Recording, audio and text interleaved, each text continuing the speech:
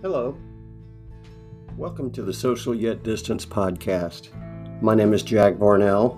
You can find me around the web as the Emotional Orphan.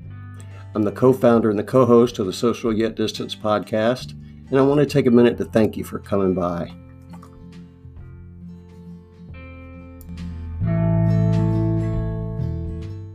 Greetings and welcome to the Social Yet Distance podcast. My name is Jack, and today we've got a great show with Ryan Quinn Flanagan. And we're going to go ahead and get the boring everybody hates bio stuff out of the way, and we'll come back and talk to Ryan in just a few minutes. Ryan Quinn Flanagan is a Canadian-born author residing in Elliott Lake, Ontario, Canada, with his wife and many mounds of snow. His work can be found in both print and online in such places as Evergreen Review, Punk Noir Magazine, The New York Quarterly, Cultural Weekly, Gutter Eloquence, The Dope Fiend Daily, and Rye Whiskey Review. He's a Canadian-based writer, published in print online.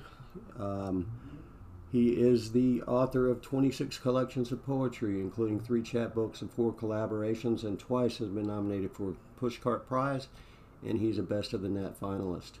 Originally born in Barrie, Ontario, he moved to Kingston at the age of 23 to attend Queen's University, and he holds both a BA and an MA in history with an English minor. Presently, his time is devoted to writing as often as he can, and as well as doing other day-to-day things that people do in order to pay the bills. He particularly has an affinity for dragonflies, discount tequila, and all things sarcastic. We want to thank you for being here today, and we'll talk to Ryan in just a few minutes. Thanks. Ryan Quinn Flanagan. He cleared his throat with bulldozers. He cleared his throat with bulldozers, had the necessary work permit from the city taped to the side of his face. Removing dirt from the windpipe, he found trapped miners that had died down there, their once blackened faces now skeletal, huddled together like an American football team discussing a play that never happened.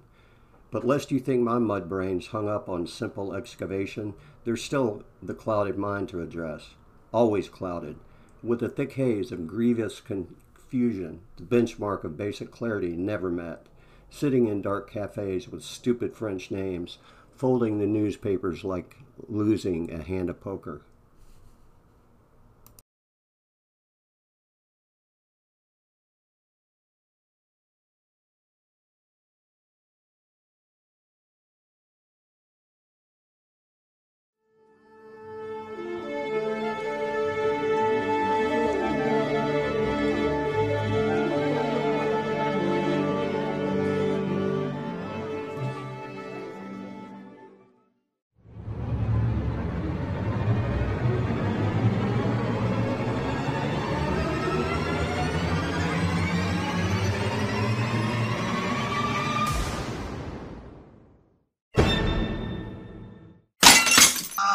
And I get the feeling you've been cheated.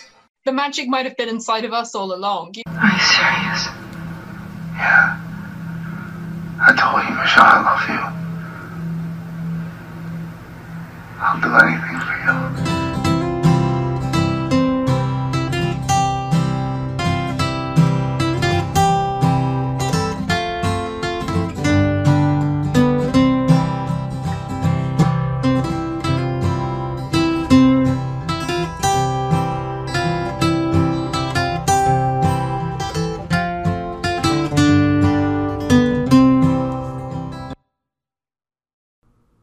Ryan Quinn Flanagan. He cleared his throat with bulldozers. He cleared his throat with bulldozers, had the necessary work permit from the city taped to the side of his face. Removing dirt from the windpipe, he found trapped miners that had died down there, their once blackened faces now skeletal, huddled together like an American football team discussing a play that never happened. But lest you think my mud brain's hung up on simple excavation, there's still the clouded mind to address, always clouded, with a thick haze of grievous confusion, the benchmark of basic clarity never met, sitting in dark cafes with stupid French names, folding the newspapers like losing a hand of poker. Greetings and welcome to the Social Yet Distance podcast. My name is Jack, and today we've got a great show with Ryan Quinn Flanagan. And we're going to go ahead and get the boring, everybody hates bio stuff out of the way, and we'll come back and talk to Ryan in just a few minutes. Ryan Quinn Flanagan is a Canadian-born author residing in Elliott Lake, Ontario, Canada, with his wife and many mounds of snow. His work can be found in both print and online in such places as Evergreen Review, Punk Noir Magazine, The New York Quarterly, Cultural Weekly, Gutter Eloquence, The Dope Fiend Daily, and Rye Whiskey Review. He's a Canadian-based writer, published in print online. He is the author of 26 collections of poetry, including 3 chapbooks and 4 collaborations, and twice has been nominated for Pushcart Prize, and he's a Best of the Net finalist. Originally born in Barrie, Ontario, he moved to Kingston at the age of 23 to attend Queen's University, and he holds both a BA and an MA in history with an English minor. Presently, his time is devoted to writing as often as he can, and as well as doing other day-to-day things that people do in order to pay the bills. He particularly has an affinity for dragonflies, discount tequila, and all things sarcastic. We want to thank you for being here today, and we'll talk to Ryan in just a few minutes. Thanks.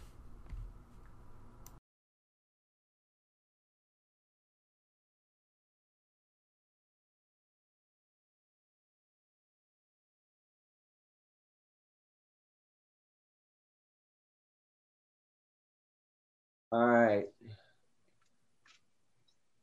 Okay, ladies and gentlemen, welcome to the Social Yet Distance podcast. My name is Jack, and today we got a really special event. My compadre Fran in the UK is here with us, and we're going to talk today with Ryan Quinn Flanagan about his newest book and his history in writing and all kind of interesting topics for discussion. So let me say hello, Fran. Good to see you. I hope you're well.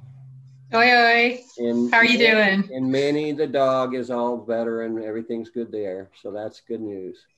Yeah, you'll probably hear How are you, him. my friend? It's a pleasure to see you. You too, yeah. Manny will probably join in at some point. We'll probably have an extemporized kind of like... He knows he's welcome. Yeah. And Ryan Quinn Flanagan, how are you, my friend? It's good to see you. Let's talk books and poems and whatever. You want to just, you want to jump right in and give us something... go ahead and read us something. Give us a little introduction into who Ryan Quinn Flanagan is. Yeah, sure, of course. Yeah, I'll start off. I'll read a few from a chapbook I did called Night Spotting with Tom Bakeless. It's Between Shadows Press out of New Jersey. Good old Tom. Yeah, he's a good guy. And Tom, if you're listening, you owe me, dude. Come on, call me, bud. It's your turn. Quit working so hard. Come hang out. And all right, brother. Go ahead. Thank you. Yeah, the first poem is the title poem, Night Spotting. It is not far. It is not too far. I could almost see it sitting here like a paperweight. Imagine it with a brain only too willing to magnolia paint a picture. Folds, functions, neurons firing. Scared fireworks to keep matted dogs scurrying under bed. Old glass panes that no longer hold their heat. I come close. I have come close. I can certainly feel something standing here in the reverb. A boneless, skinless squall that leaps and churns and gallivants. I have sailed by so often that strangers will name ships after me. Yes. You do your last lines like me, man. They always kind of leave you hanging a little bit and thinking. I like that a lot. On the lines, yeah. Yeah. This one's funnier piece, I guess. It's called Sloppy Jalopy. So, he would never admit that he drove around all night looking for the right one, that he pulled up to the curb and chatted the girls up, his wedding band tucked into his sock like a pro, that he met this latest one outside an impound lot. I started calling her Sloppy Jalopy just to piss him off, insinuating that he may have had too much to drink, that Sloppy Jalopy may have been a tranny, had an Adam's apple large as the sun. He got very angry, started defending her as though she were his wife. Not that he had any problems with, quote, those people. I laughed and poured another drink, asked about his missing wedding band. He seemed to be losing on many fronts. Shit, he said, taking the thing back out of his sock and putting it on his finger. I could see the panic on his face. Like this wasn't the first time. I'd hate to be your wife, I said. I'd hate to be your husband, he responded. He had me there. No one would want to be my husband, not even Sloppy Jalopy, the best blowy in the entire impound yard. I hope you don't plan to sell her for scrap, I prodded. He knew exactly who I was talking about, as though I had been right there in the car with them the entire time. How he drove to the place she suggested, the money up front, and then down to business. Yeah, man. It's like short bursts of detail to me, the way your stuff reads. And, you know, I tend to do a little research. I mean, you and I've kind of followed you around the web, and we've been seeing each other around for years. And, you know, I just never dug in and bought a book or, you know, pursued your trail. And in doing the research, I'm just blown away. I mean, I know people who are extremely prolific, like Fran, for example, and even the amount of work that you put out and made available in the public just blew me away. I had no idea. And then I looked at not only the books, but just the submissions and the different places where you've been published and the quality of those locations since, I mean, like 2010, just stellar magazines or rags or journals or whatever you want to call them, whatever they are, just one behind the other. And that's just amazing to me. So the question really I'm looking for here is, you know, how does that arc happen for you? Because I know the amount of work that's required to get to that level of visibility within a community that appreciates what you're doing. And so, you know, I struggle with how I kind of perceive you as a person who was kind of always there, but I didn't know all this stuff about you. And that's a puzzle to me. And I don't really know what it is. And I wonder if there's something in your arc of growth that changed, that made you more visible and open. Yeah, when I started, like you said, it was way back, like probably even early Horsley's Trash Days would be about 2008 or so, and it was back in the old days. There wasn't still a lot of the submissions were really early. It was still mailouts, and yeah, you know, you had to get all the addresses of all the places and get all the stamps and the self-addressed envelopes and everything, and got very expensive and timely. But the good thing is the technology caught up, and I guess that's probably why it became more visible. Is more of the submissions and stuff was online, and the venues too. That became more acceptable. I think there was a stigma at the start that it wasn't the same as like print journals or. And then even if you would just mail, if it was still mail, they thought that was better than if you just sent it through email. And of course, that's obliterated now.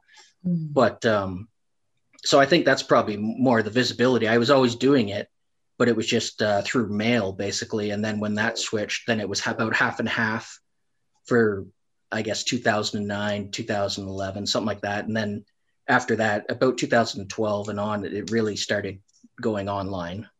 Most of it, and there's still some print here, like in Canada. There's a lot of university stuff, but and back in those days, I mean, even the thought of doing anything digital was almost taboo. And don't even think about mentioning ebook, you know, or ebook alone. That's another one. You know, I mean, Kindle was kind of brand new. I mean, back then, I wouldn't say brand new, but new enough, and the technology wasn't as accepted as it is now. You know, I've got 600 books on my phone, you know, that I may or may not ever read. but the Gutenberg project's a pretty cool thing, and so, I've got access to stuff that I would have never, ever had, and that's a cool. Yeah, that's the thing for me too, is like being where I am, I'm quite geographically isolated. So when this opened up online as well, it introduced me to all kinds of writers, artists, publishers, editors, graphic artists, everybody that you wouldn't normally meet. So like artists from all over the world now, and you talk to them. We've, exchanged books and talked, and these people, follow them through podcasts like yours, of course, and you get to know these people. Right. And you'd never have a chance to do that with the old system the way it was. So I guess that's probably much more visibility, certainly for a writing community, right, is that the people have access to each other now, no matter where you are, like, friends over in Britain, but we can sit here now. Right. Well, and I know, really Fran, couldn't do that. We've kind of walked down that path in your career too. I've been kind of next to you as you kind of go through as well. And I remember Fran when she was extremely resistant to even putting anything online, even, so, what do you think about all this? I think the Dead Tree Press died hard, but I also think, my resistance wasn't a snobbery about technology. It was more, like not wanting to be visible myself, which I've just had to learn to live with that now. You just are. You Google me and there are like 1,000 photos of me and one of Simon Armitage for some random reason. But like it happens, and eventually you just have to resign your fucking self to that fact, and it's fine. And actually nobody's looking. It's there, but 90% of the time nobody cares. They'll care about the work briefly. I want to ask Ryan, like with regards to the internet and like your productivity, is it a case that the technology has finally caught up with your insane prolific energy, or is it more that the kind of like, I don't know, like the instantaneousness of all this technology is kind of driving you to do more, do you think? Is it kind of like inspiring you and pushing you to work harder? All right. Yeah, it's probably a bit of both. Like I would always write all along, but I was definitely not on the same amount of submissions. One, it just wasn't cost effective with the old mail system. But the submissions obviously take a lot of time, as we all know, and going through and all these things. But that's part of it. That's what you got to do, and other things like that. But I was always doing the writing. But then I think when it changed more with the online stuff, you allowed a lot more of it to become visible, just putting it out online. And you saw other people doing the same. And then that it kind of spurs you on as well, too, that you can see other people doing it. So, you just keep working hard and putting more stuff out, and they put more stuff out, and you kind of feed off each other. And, that wasn't there before. So I think that probably just added to it as well. Yeah. That's a kind of perpetual motion machine, right? Sorry, Jack. That's okay.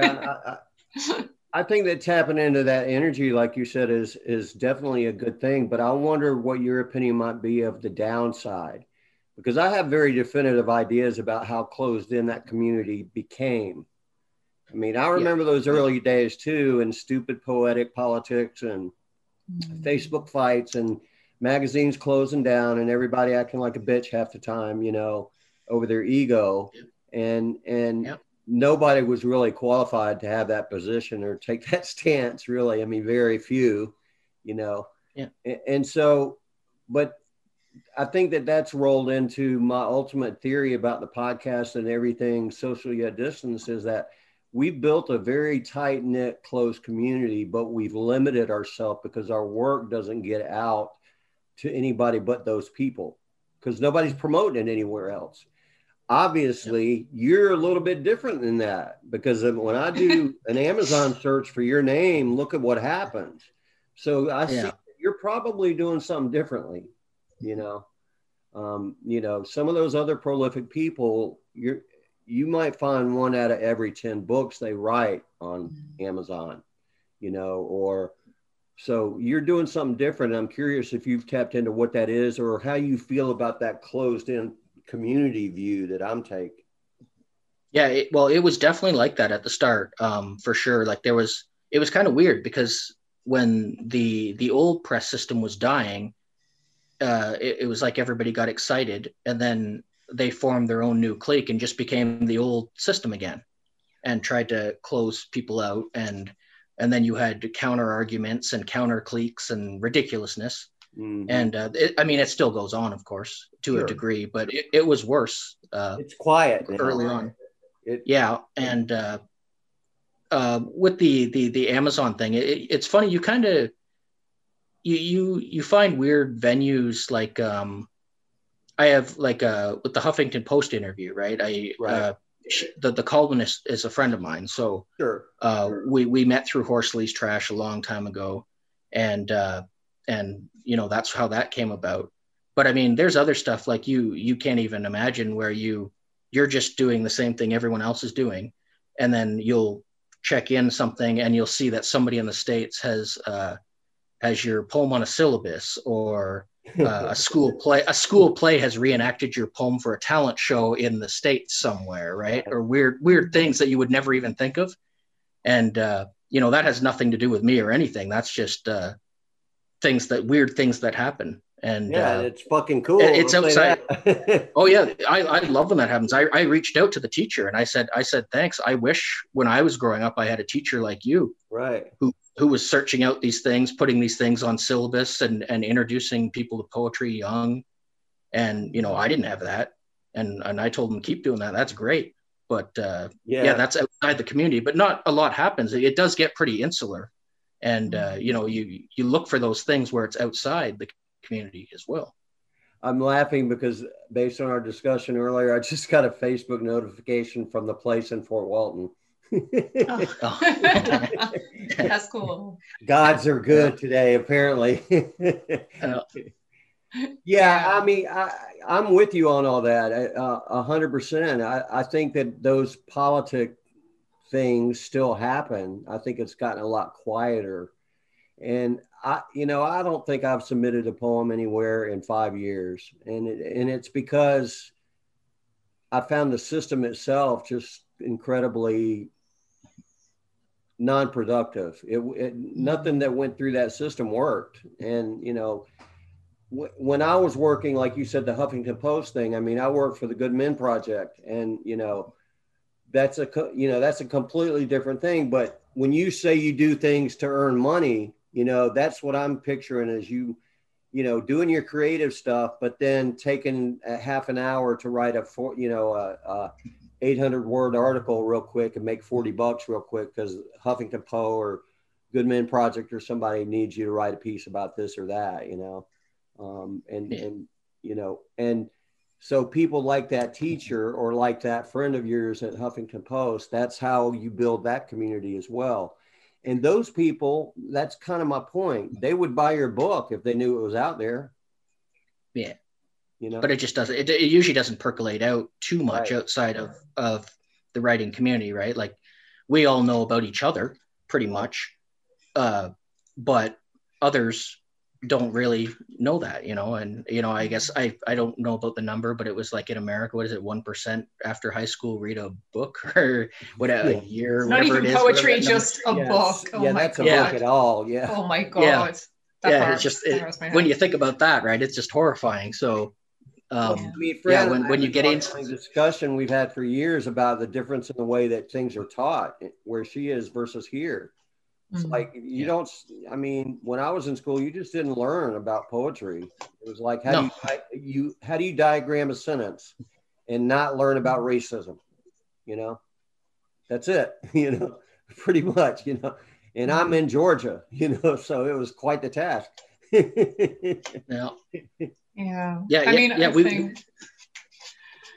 didn't have anything like that. Like I said, no exposure to poetry or anything. Right. Even through, I guess there was probably one teacher even in high school. Besides that, it wasn't really like that. But one teacher in high school would do it.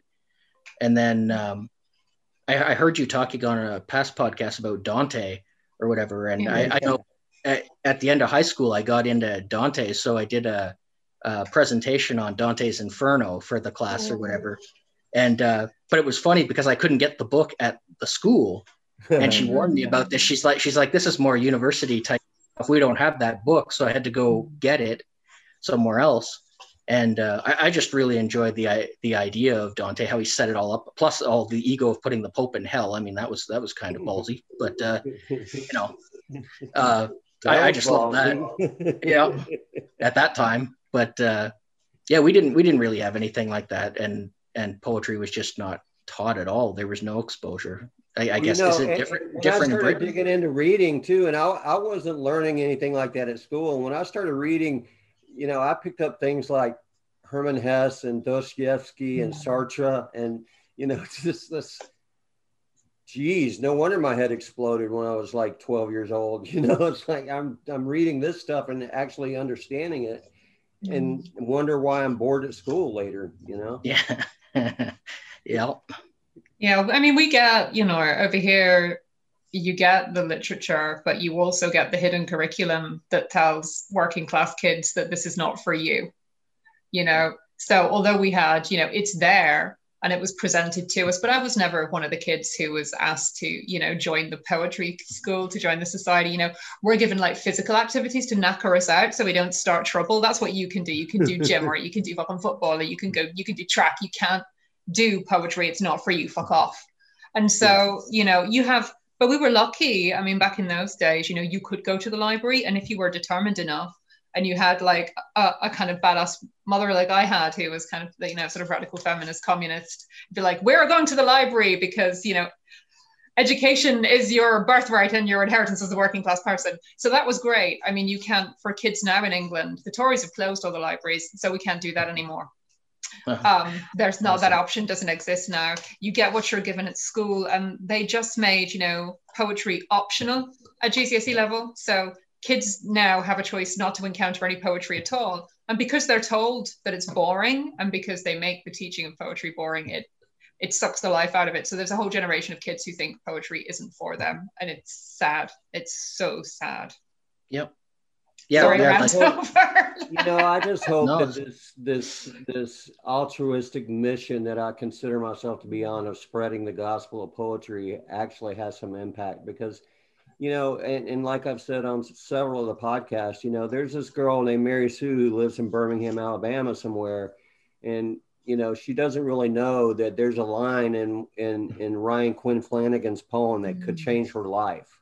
And she might not ever know that book exists, because we're not doing our job in preaching that gospel. And we do it because we're comfy cozy in our little community, that ultimately there might be spats, but we're going to back each other up in the end. And as long as we're sticking pure to whatever this invisible ideal is that we cater to. Yeah. And I just think it's our responsibility to carry that message a little bit further and expose somebody who might, whether it's in the UK or whether it's here, as some sort of political tool or just an education. It doesn't really matter. If you don't know it's there, you don't get that chance. And I think that's what's important, really, to me. For sure. I know where I grew up, it was a total jock town, like not just in the high school system, but everything was, of course it's Canada, so hockey was one, but football was the main one for the school.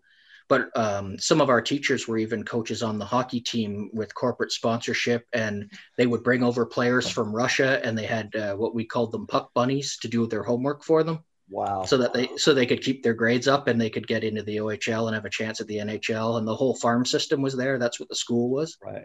And so certainly no poetry, as you can tell. It was just sports, like Fran was saying. And if you didn't do that, then, certainly I had the one teacher where I came across W.H. Auden and Wilfred Owen's work, and I absolutely loved it. But besides that, we had no poetry class, no introduction to it. Of course, you're told it's boring. And we even had a 3-tier system in the high school at the time, that you could go through the advanced system, or the general education, or the kids they decided in first year that went through basic, and they would stick you in shop to work on cars. Right. Yeah. And then you didn't even take English classes in general. And they would just do your tier system and churn them right out of the school like that, with the farm system for the sports. And that's how it was set up. So Back to the mines. Yeah, exactly. Yeah. Stay in your lane, prole. Yeah.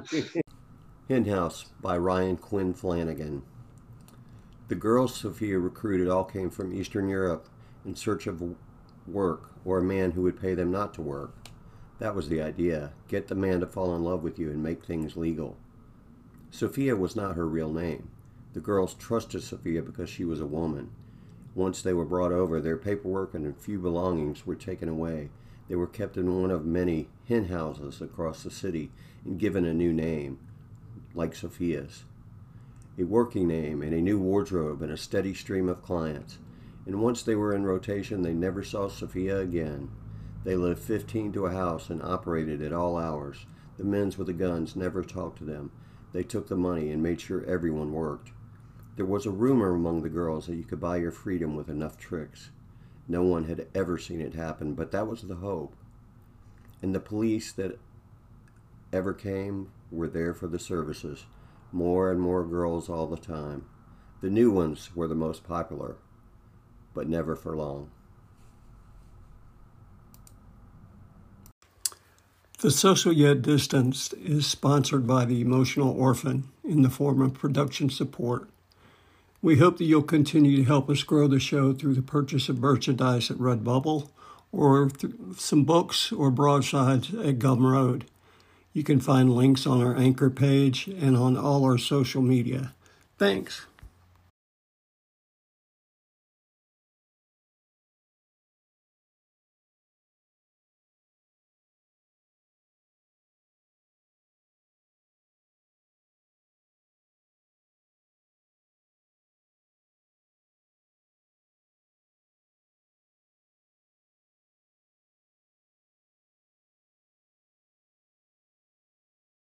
Yeah. So Well, it's like, I bet you have a poem about that somewhere, don't you, Ryan? Or at least on something. Oh, I'm sure I do somewhere. I don't have one. I don't have it with me, but I have Pick plenty of whatever it. you want, buddy. We're game. All right. I'll read a few from this one's from Marathon Books. It's Tripwire for the Soul. I love the name. Thanks.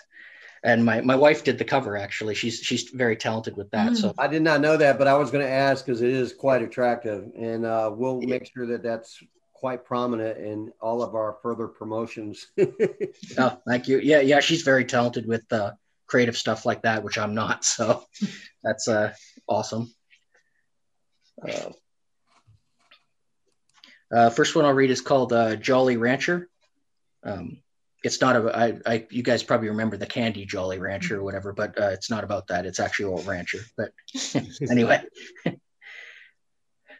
I guess all his ranch hands were working out. Seasonal hires from the city. Paid as well as one can hope, surrounded by desolate fields and the ever-present smell of manure. At this dude ranch with a name no one could remember. Even some of the older ones that had spent many seasons there. But the rancher made this stew. His wife had taught him how to cook a little before her demise. Laid to rest in the family plot in back, with the child she died giving birth to, a boy named William. This jolly rancher taking everything in stride, grabbing his guitar each night so he could sit by the grave and play his wife's favorite songs. Then up and at him again, cracking jokes before first light. A couple boiling pots of coffee, every bit as farm strong as all the young men who gathered around with cup in hand. I really like that, and I was just sitting here listening, and Fran, I want you to check me on this one. But, a lot of people write from the perspective when they read, it sounds like they're reading with their own voice internally. Yeah. And I was listening to you read that, and it sounds like more like you're an observer, just giving one-line sentences of what just happened. And it's like they pair together with a detail, pair together in a detail. I noticed that rhythm there, and looking at some of your other work, it's kind of the same. It's like an external voice talking, describing something as opposed to me saying something out there, putting something out there. I don't know. Yeah, that's often what I see. It's like kind of like a detached voice from outside, like you said, an external thing. I don't really internalize it too much, or there's not a lot of over emotion Right. in it. Like there are certain emotional things or personal things, but the voice itself doesn't really say it. We just kind of come at it from a more external way. That's the way It exactly. The voice doesn't say it, but you feel it. You know it's there. Yeah. Yeah. What Yeah, do you it's think, Fran? very. I was just going to say that I think that it's extremely attentive and observational to the other. There's a kind of observational intensity to it. Like you've really looked at things and you've really kind of like you've really nailed down the thing that's in front of you and the thing that you. And I was thinking about, you know, how rare that is in contemporary poetry, particularly contemporary lyric, which is super ego invested, like hugely. And I kind of wonder how much like if this is a style that is kind of like natural and native to you, or is it something that you've kind of worked at in more kind of like self-conscious, almost like a kind of political gesture, like against that sort of horrible ego-driven lyric eye, you know? Jack, I was it's a bit of both. I was aware, Fran. I was aware of that type of voice when doing it, but I wasn't doing any conscious thing really against it. This is the way I naturally talk, so that's kind of the way I go at it. And you're totally right about observation when writing about anything, like if it could be a poem about a toilet brush, but you're going to sit there and analyze the toilet brush and find the smallest details on it, and really it's not about any ego or any personal voice thing. It's just about capturing details and maybe some other side observations in it as well, but it's never really personal, right? It's just observational, highly observational actually. But that's the way I approach it. Yeah. It's like the periphery is there, but you've really honed in on the detail part, and it just kind of, that part flows out. And I feel like there's an atmosphere around all the words, you know, and that's that observational quality, I think, that you guys are calling it. I don't think it's always necessary to, like, sometimes you can, but I don't think it's always necessary to point out all the atmosphere or all the things, right? Like you should let your readership or people read into things they want to or see or not see, because, you know, it is a give and take regardless of what people think, right? It's not just meant to be a soapbox. So you know, so you kind of leave some of that atmosphere there and people can interpret what they want or not, you know. But that's kind of how I approach it. But I was talking to somebody yesterday about the status of my current writing, and that's the thing, is it's like I'm stuck in this one voice, and I'm aware that I need to be out of it, and I'm trying, you know, to do that. But it's become monotonous and it hurts my ears, you know.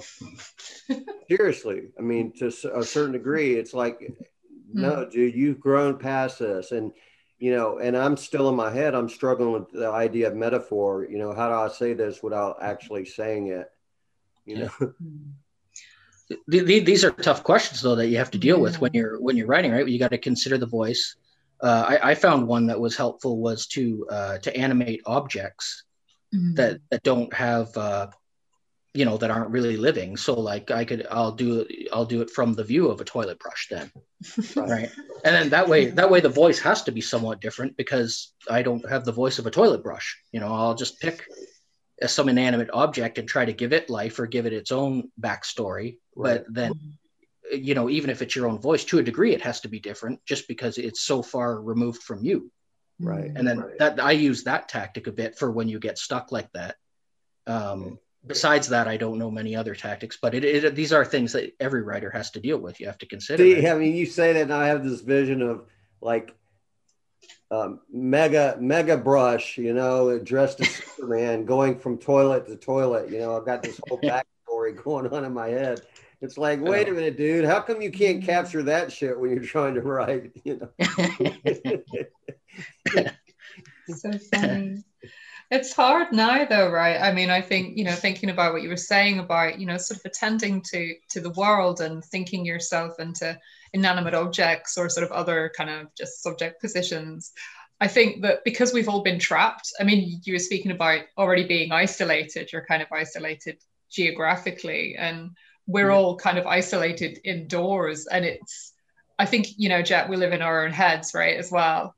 And so you're trapped in there, and the voice that comes out on the page is often a version of the voice that is just cycling around in your head all day. Exactly. And it's extremely difficult to break away from that.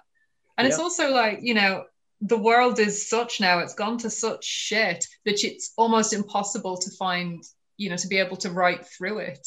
And I don't know if you feel, Ryan, that like the answer to that problem is just to focus on the really kind of everyday things or these neglected things, if that's in some way an answer to how we even, how we write politics now, because that you can approach it in its own language, which is super grandiose and, over the top and attacking. And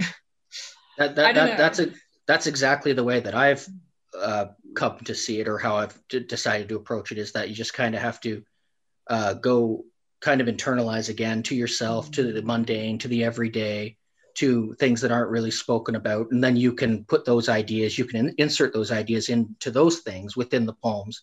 But like you said, it's a way of trying to get around the world that we're dealing with right now, and the language and the barriers.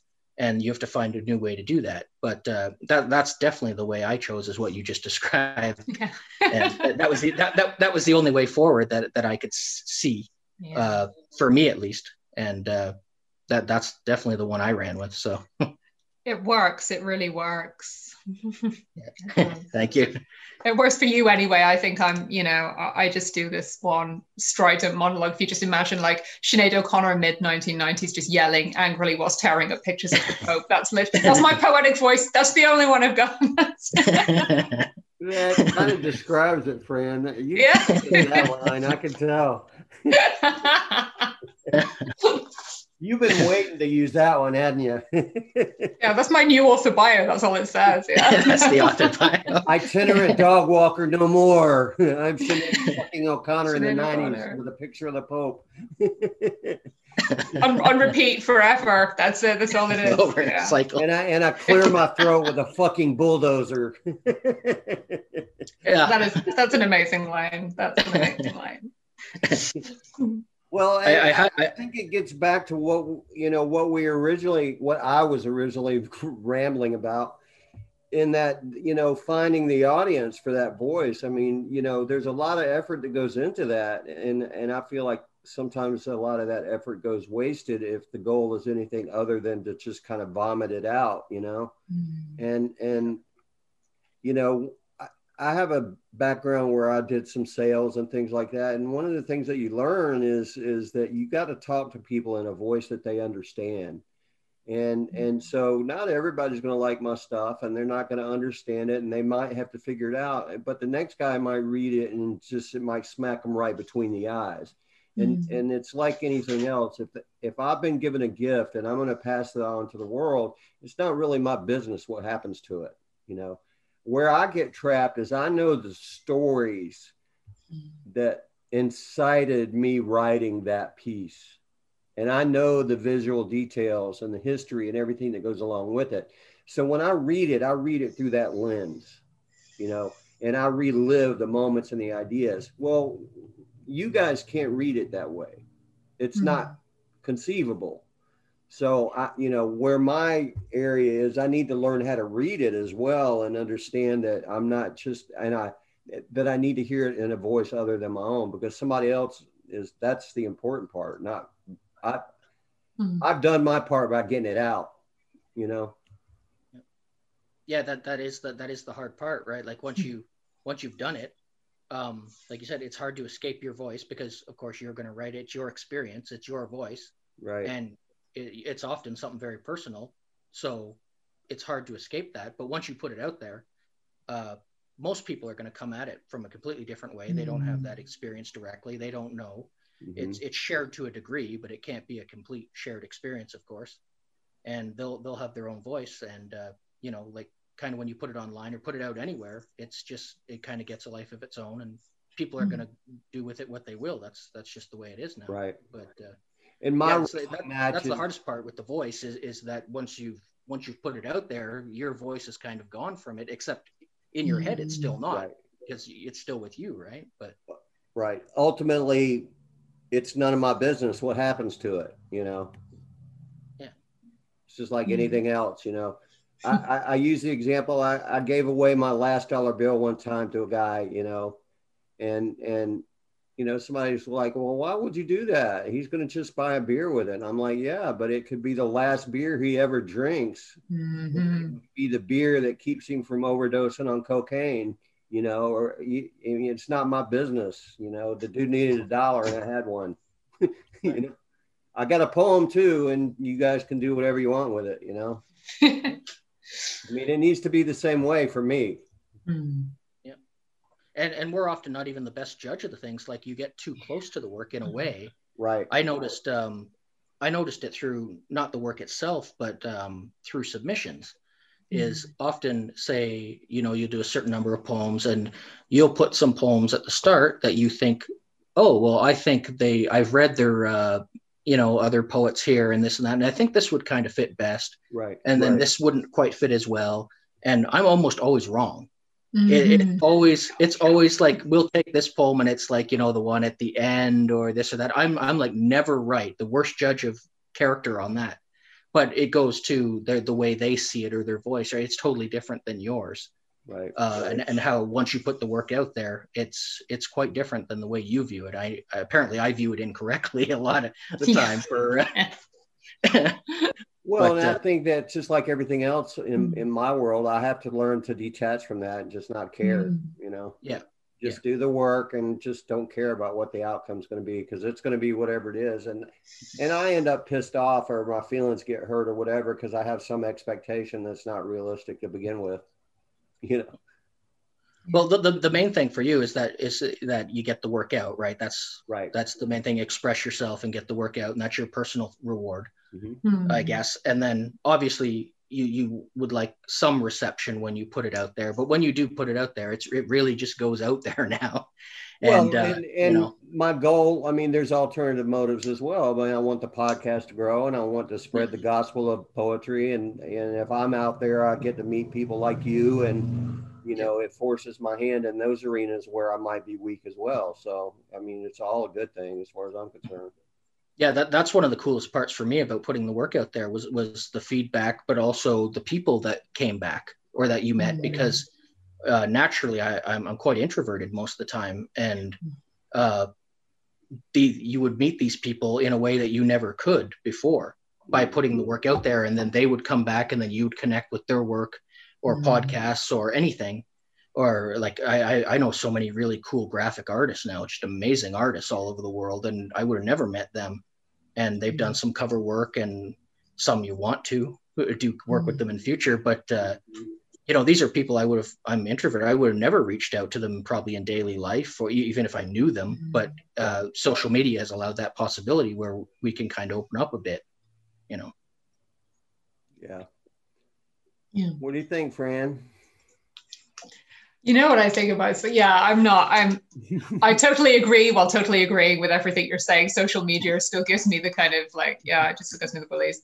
I'm more kind of a hiding in the basement kind of a person.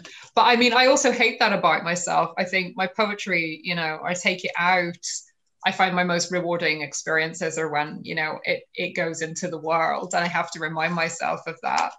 And, you know, I think the nicest thing that ever happened to me at a reading was I read this really long poem about Belfast and about the troubles in Northern Ireland, and, you know, just living in a shitty working class area in Northern Ireland. And I read this poem, and at the end of the evening, I was leaving, and this great big bald skinhead guy, I mean, he looked like a poster boy for loyalist violence, yelled at me from down the end of the road and come charging up towards me. And I really thought he was going to like chip me and drop me in the middle of the street, but he didn't. He hugged me. And That's he awesome. said, you just said what I've always felt and I didn't have words for. And it just like, And that's what happens when your poetry goes out there. And it's not like, and then I have to remind myself that it's for that guy that it exists. It doesn't exist for, the snooty editors of journals who keep you hanging for like a year and a half, or, I'm still on that, Jack. I'm sure, yeah, I would be too. That's the best result, though. That's the best thing right there, right? That's, I mean, that's priceless. Yeah, that was like a hug across the barricades, in the middle of a street in shitty London. It was just that's what it's for. And it shows you too that people can surprise you sometimes, like what you expected to happen and what actually happened, right? It's that there are people out there, they're looking. It's hard to find though, Well, and in these circles, it's so easy to mislead yourself. I mean, look at somebody like Scott Young, his whole cowboy persona. All right. Well, if you were to like just read about him and not really know anything about him or know his work or what he's done in the poetry world, you would think, oh, this dude's a school teacher. He's an old country boy, just a great guy, No, but that dude's got tales, man, serious tales, and he's all about the poetry and he's all about the love and he's all, I mean, you know what the guy's like. I mean, he's something. Oh, yeah. And that would be the furthest thing that you might imagine, if you just kind of see him on paper, Yep. And like personally, I'm impacted by this guy, not just because I've been reading his work for years, but because this is a real fucking human who goes to work every day with the intention of helping to save a child's life who may not stand a fucking chance if there's not somebody like him around. Yep. You don't get no better than that. There is nothing more poetry than that ever, Yep. It's a beautiful thing. And I would have never met him if it hadn't been, for this and a little bit of social media and paying attention and, saying, hey man, you don't know me, Scott, but I've always been here, dude. Let's talk about your book. Yep. So. Yeah. And that sometimes that's the greatest thing that comes out of it is those relationships, meeting people like that. You learn what they do, as human beings and how many good human beings there are out there doing things. Right. Again, that's a great reward out of it. Well, and in these times, people making use of the technology to stay connected it sets an example as well. I mean, besides the obvious rewards, those people on Facebook who zip past something that says, live poetry event who would have never seen it, because there's some Zoom event going on out there they never knew was there. That's a good thing as far as I'm concerned. And it's a melding of the worlds, not a competition. You have to talk to people in the voice they hear. And if they're out there in social media and I want to spread the gospel, I got to be there. Yeah. So, I feel like that's me told now. I feel like I've been told off, right? No, I'm your poetic pimp. I take care of all that stuff. You just write, Fran. You just keep writing, baby. That's all I care about. I will ride your career till it's gone, baby. But that does bring up something I like to talk about, though. I mean, I know a little bit about Fran's history, but I'd like to hear from you too, Ryan. Is this idea of mentors? I mean, Fran, from a writing perspective and a personal perspective, has just been more than a mentor could ever be. But I know that we all have people cross our paths who made that difference in encouraging your creative talent. And I'm always curious where that comes from. And then I'll let Fran talk about her mentor, who is basically a god. So. Yeah, I found there was no like real key mentor writing wise of it. Like there was the one high school teacher said, introduction to things that you would definitely not see, and he also made it cool, where a lot of people don't.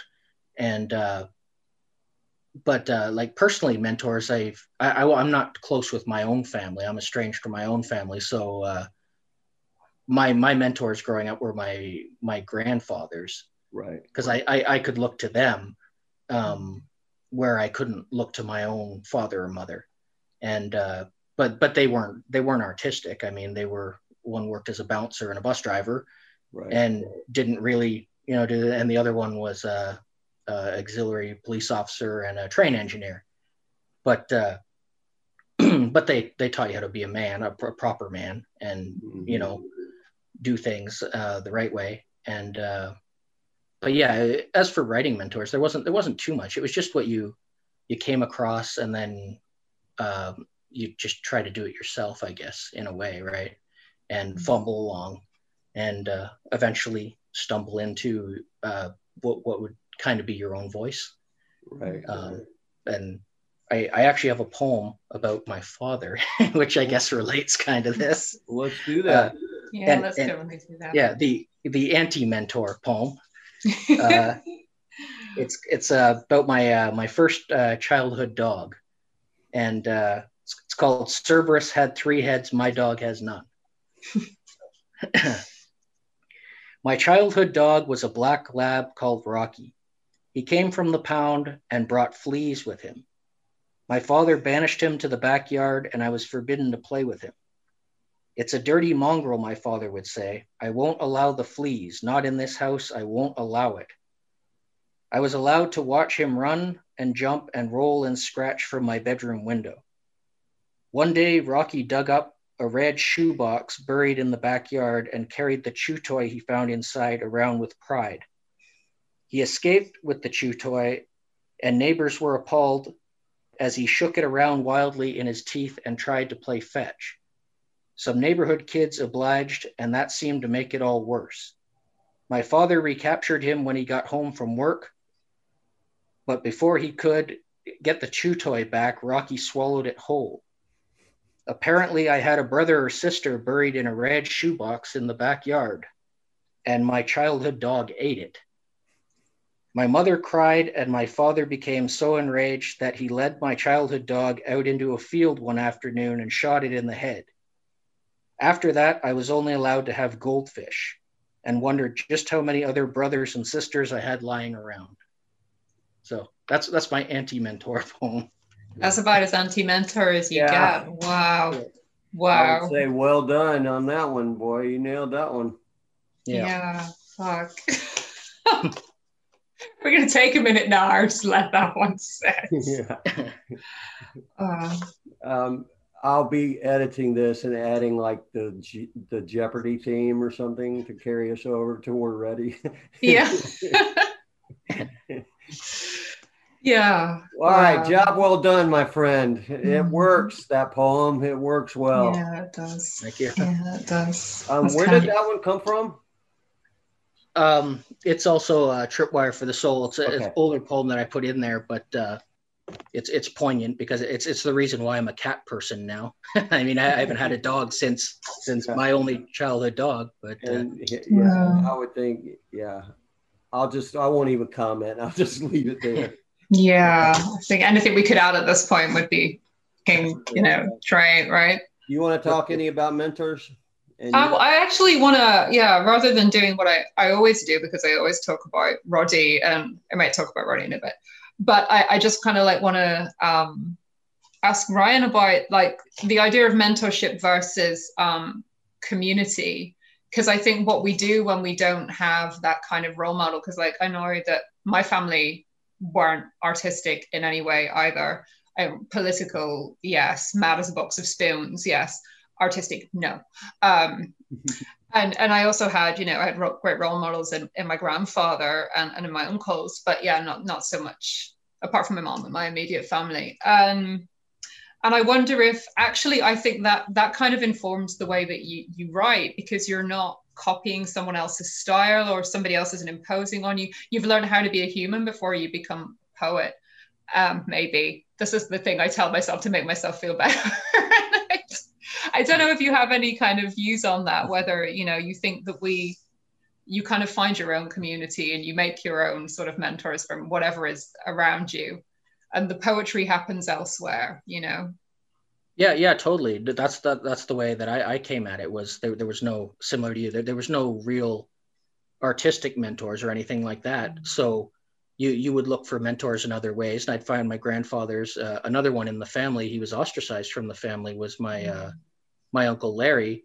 And he was known in town. He was the only homeless man in town. Wow. Where we grew up. So I would see him about, and I wouldn't know who it was. And then I know one time my parents almost ran him over at an intersection. They slammed on the brakes, and then all I knew, me and my little brother were in the back, and my father said, "Oh, you should have run him over. You just met your Uncle Larry, the bum." And Wow. but I always looked up to him because he seemed so strange to me, but he seemed so self-sufficient. And he didn't listen to anybody. And apparently, like, my father was telling me horror stories, but it sounded cool to me, right? It's like, oh, he sleeps outside. He has nowhere to live. And he just goes to the library and reads all the books. But he doesn't do anything. That sounds great. I figure that was the most artistic guy. So I always looked up to him, which pissed my father off, of course. And maybe another reason to do it. But like, so much so that when he passed away, the public library in my hometown now has a bench out front, a commemorative bench for the reader, for the homeless man. And it's my Uncle Larry's bench. But that would be a definite mentor. And I would just see him around town. Even when I was older, I'd see him. He'd get free haircuts. People knew him around town. And I just follow him sometimes. And I could even see, my wife laughed. She said, he has the Flanagan walk. I walk the same as him. You could see the walk, right? That's amazing. So it's like you said, it's coming at it to learn to be human in your own way, and those lessons from those mentors, and then you kind of carry it over into your art and you find your own voice that way. But that's kind of how I came to it, was through people like that.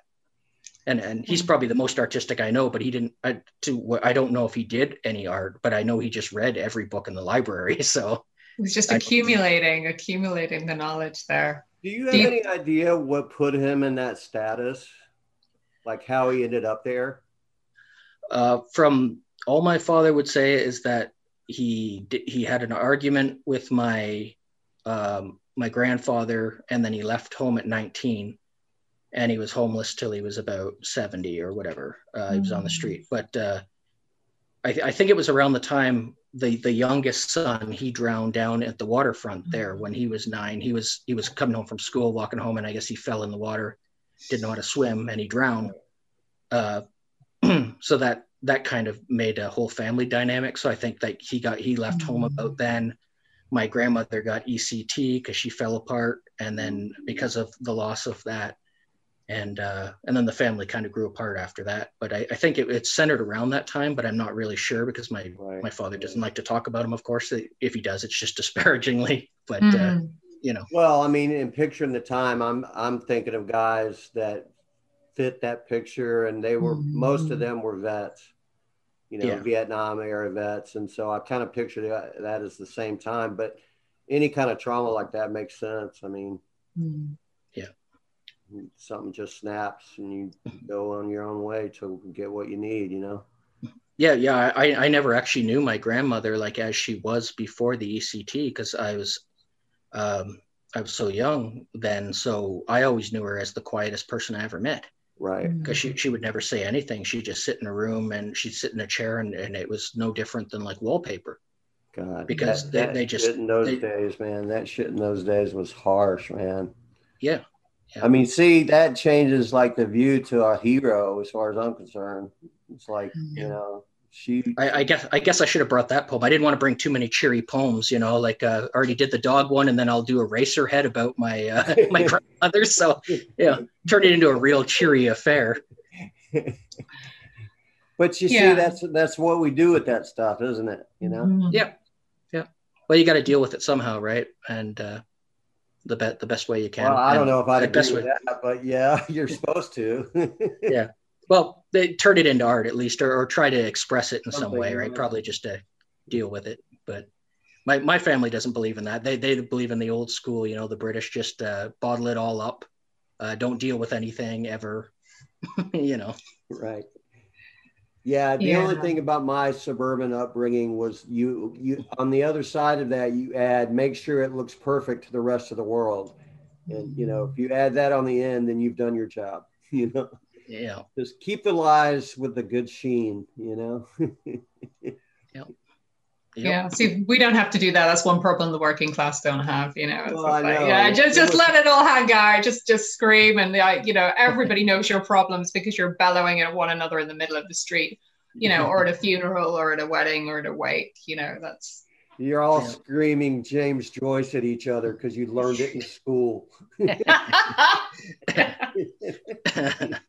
Just obtuse passages from fucking Ulysses. Yeah, that's how we do. It's exactly what it was like. Yes.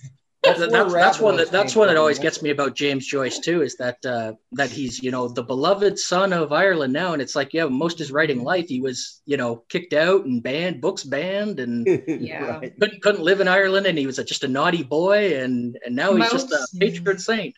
Most of any of that kind of like set of writers, you know, Sean O'Casey now. I mean, I went to the Abbey Theatre last time I was over, and we watched a production of The Plough and the Stars when The Plough and the Stars was first performed there. Our beloved Republican brothers tried to burn the theatre down. And now they're selling his book in the Sinn Féin bookshop. You know, I mean, that's the level of recuperation. And you have to remind yourself that this happens. And so whenever, you know, you're feeling bad about being blacklisted, or, you know, you're bumped from something because somebody just found out you're a fucking communist, you're like, well, you know, well, nobody tried to set fire to me. So. And in time, you know, you're going to be on the right side of history. It'll fine. You'll kind of rise above, you know. Yep. Yeah, long enough.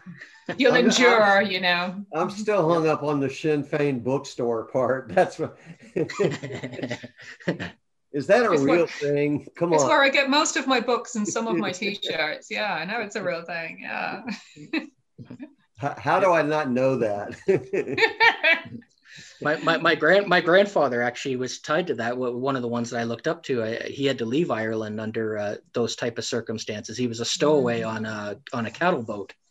Oh my goodness. To come over here when he was a teenager, and that's how we started over here on that side of the family. But he had to start a whole life over here alone. But I guess he was a stowaway because English soldiers had made him watch, and they stoned his brother to death when his brother was 6. And I guess he probably got revenge in some way that wasn't looked upon too fondly by the English, I guess. And then he got in trouble, so that his parents shuffled him off to Canada as a stowaway, and that's how we began over here. But yeah, we had our troubles too. And when I grew up, you know, my family was even telling me, "Oh no, those are the heroes with the with the ski masks on. Those are actually that's the Irish Army." And then I grew up in my own home. That's what they were telling me, right? Yeah, those are the good guys. I mean, comparatively, yes. Yeah. You know, comparatively, and this is the thing. I mean, you know, nobody's exactly king in that situation, particularly not, you know, in the 80s and 90s when we were growing up. But like, I mean, compared to an occupying force that, you know, just. I have feels about this. I have deep feels about English occupation of Ireland, and I get very excised about it still because it's still going on. And I mean, you know, our delightful Tory government in this country has just totally fucked Ireland and the Good Friday Agreement right in the gallbladder. So thank you for that, because they still don't give a shit about you. They really want to hold on to Northern Ireland. They're desperate to hold on to it, but they don't actually give a shit about any of the people that live there. It's amazing. It's like, well, we're not responsible. We'll just possess it. It's possessing it for the sake of possessing it, and it's tired and it's old, and yeah. And that's the one education I had from my family, especially my grandparents, was you know, don't trust the English. I think that's good advice as somebody that's married an English person. That's a very good advice. I've lived here a long time now, and I still don't feel quite, you know, this is like slightly wary. I do like the fact that like you. I married a Scot, so we got the cousin. So you know, she's her family was split. So they had her grandfather's a nationalist, and her grandmother had all the royal china. Oh wow! Oh, the royal china. So they'd have all kinds of fights. You know, you had the hardline Scottish nationalists out in the living room, and then she'd be getting out the English china. Nobody can touch this. Here's the Queen's stuff. You know.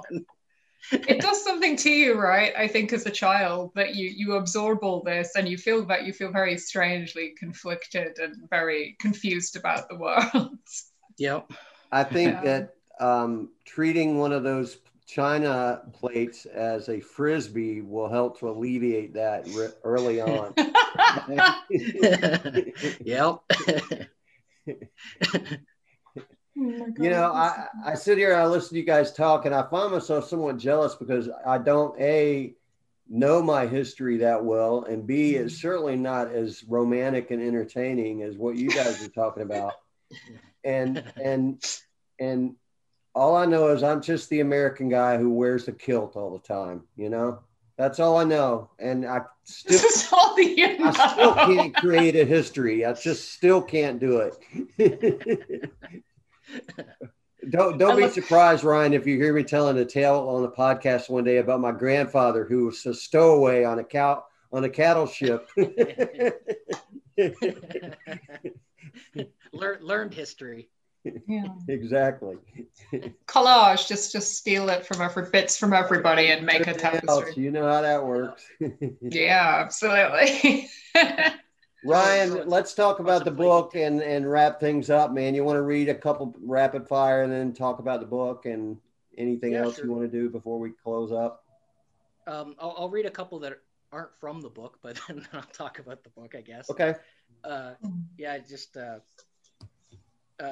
Here's one I wrote recently. It's called "The Basement is Flooding. Someone Build an Ark." No need to be religious if you are wet. The basement is flooding. Someone build an ark. One cat and no rhino to speak of. No worry. The guidelines are rather lax these days, almost non-existent. First the spring thaw and now this.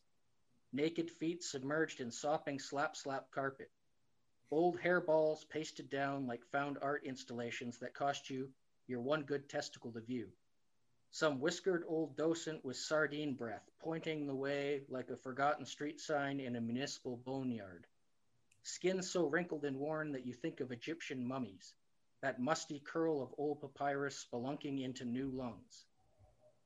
No author has lived to adequately capture the modern drowning. Jules Verne would not go near the water without a submarine and a future first, which may make him smart, but that doesn't help the bark off the tree when you find yourself ankle deep in the wet stuff and looking to move your few remaining valuables to higher ground. Nice. That's great. Thank you. That's so good. I'll read one called Pitchfork. Don't just lean there against the wall like a man out of work. 4 tines like lazy cigarette limbs on the long drag.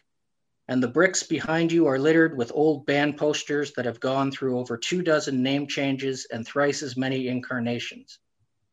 Everyone quitting and joining and quitting again, like an unfocused game of musical chairs.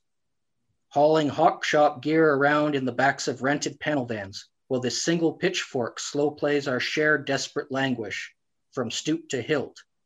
Snapped in half 2/3 the way up the handle, so that I think of bulbous, lamplit strangers sitting down to break bread. Yes, sir. Okay. And I guess the last one I'll read is called Public Defender. No one should defend the public. Have you seen that cheesy fondue mess? And here comes Mr. Briefcase with twice as much shoe polish as sense, wishing he still had his cheat sheet from passing the bar. And the judge looks like an inflamed prostate in robes, something the New Ager warlocks would wear to a sacred colonoscopy. Some angry little gremlin thing slamming his gavel down onto the spinning head of magnetic north. And I think of cadavers donated to science, as though the beakers were not enough. How H.H. Holmes polished up the skeletons of his victims and sold them back to the bone people. Something to scare the kiddies that can't stop looking under their beds for the monsters they will eventually become. I like that one. That's a fantastic king poem right there. Thank you. As the son of an attorney, like you really sucked me in at the beginning, and then I was somewhat gratified by the fact it didn't stay on the attorney.